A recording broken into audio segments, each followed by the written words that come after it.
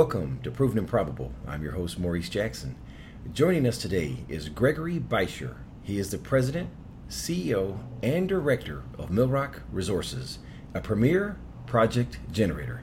Mr. Beischer, welcome to the show, sir. Good afternoon, Maurice. Good to be back on your show. Gregory, great to have you back. And as I understand that you have some exciting news for us for current and prospective shareholders, Mr. Beischer, take us to Mexico, where Millrock Resources just completed its second phase of core drilling at the La Navidad Gold Project. What can you share with us? Sure. Well, it was quite a good program, 3,000 meters of drilling to fully test the Cobre and crossover prospects. And we hit gold in just about every hole. Pretty long, anomalous sections of mineralization in the core. What we presented in the press release are the best of the best, the higher grade or thicker intersections only. And there's some decent widths there with some pretty decent grades. So we were pleased to get what we got. It really still remains to do more drilling to really understand the significance, whether some of these intersections join together into some sort of a cohesive deposit that could be economically mined. We would have liked to have seen a few thicker intersections. In that part of the world, for the type of mining that would be done, pretty low grade is mineable, down as little as half a gram of gold per ton. But you need pretty thick volumes or thick intersections to make big volumes of material to mine.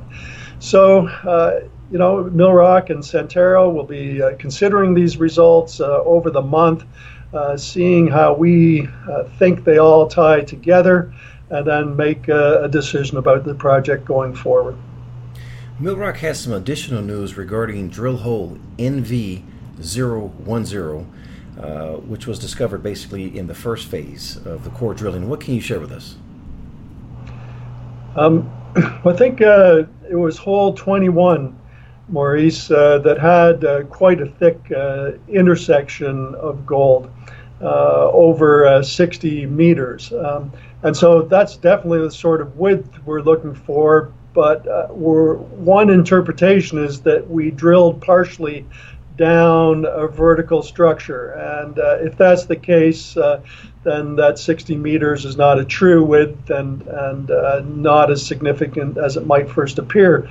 There's alternate interpretations, though. And if it is a 60-meter thick intersection, that's the sort of thing we're really looking for at that grade. But we won't be able to know for sure which interpretation is correct until more drilling is done. And that's my next question here for you, Gregory. What is the next step at La Navidad, and when can we receive an update? Well, you'll get an update, no doubt, before the end of August. As I mentioned, we'll have a team meeting with our partner, Centerra Gold, at the middle of the month and make a decision about the project's next step from there.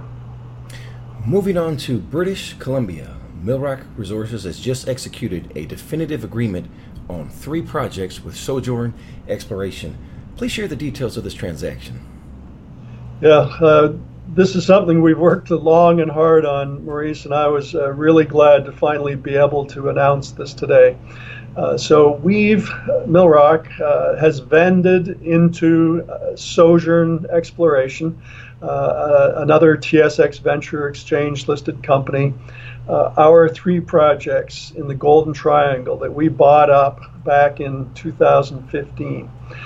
So we're selling them into the company for a large number of shares in this new startup, and we receive some cash reimbursement for exploration work that we funded last year. But as importantly, there'll be a new technical team come into Sojourn, and they're coming with 4 of their own projects. And these are geologists that we've known for some time now, and they're top-notch technical talent. In fact, I don't think there could be much better. One of the main principals of the company basically wrote the book on Northwest British Columbia metallogeny. These guys are proven explorers. They're proven generators, and this is what we wanted to find. Were geologists that would run the company and follow rigorously, as does Millrock, the project generator model. And these fellows already have established a track record and command the respect from major mining companies. And in fact, there's several major mining companies already lined up to go look at the projects in the coming weeks. So I know that they'll be successful in securing funding partners for the projects, and we'll see exploration going on. So for Millrock, it's great because now we have exposure not just to the 3 projects that we acquired in British Columbia a couple of years ago, but the 4 others that these gentlemen are bringing to the company. And they're pretty darn good and interesting projects that have a chance of success. So we'll be content to be large shareholders, probably in the order of 19% of the company will be owned. And if they have exploration success and those shares become highly valuable, that's going to benefit Millrock shareholders. That's another classic display of good business acumen by Millrock Resources. So you have the shares and you also receive some cash. Share with us, what do you plan to do with the capital from these sales? Yeah, well, it's not a huge amount of capital, but it's always welcome to put that into our treasury. And, we just keep doing what we're doing, Maurice. It's got to be a constant pipeline of new projects. So that money will be used in part to generate more projects elsewhere. I will say that we're not going to generate more projects in British Columbia. When we bought those projects, it was a target of opportunity at what appears to have been the very, very bottom of the market in late 2015. But we'll leave it to Sojourn to be one of the better project generators in BC. And look, there's a lot of competition in British Columbia, a lot of smart geologists. So we'll stick to Alaska, where there's a lot more elbow room.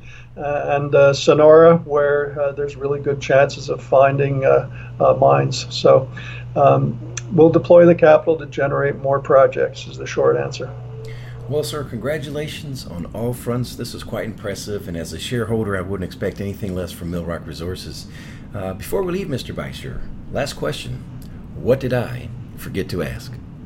Well, we always like to talk about the price of gold, Maurice, because as you know, even though Millrock explores for copper and zinc and even uranium, so much of capital availability seems to depend on the price of gold. And it's gone down.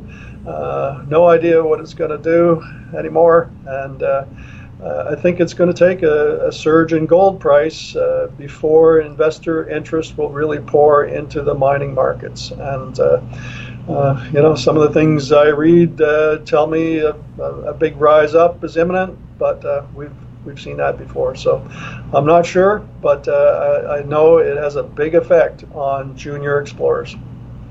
Gregory, if someone listening wants to get more information regarding Millrock Resources, please share the contact details. Yeah, please. Easiest way to get it would just be to Google Millrock Resources. But Melanie Henderson of our investor relations will be glad to take your call and answer any questions.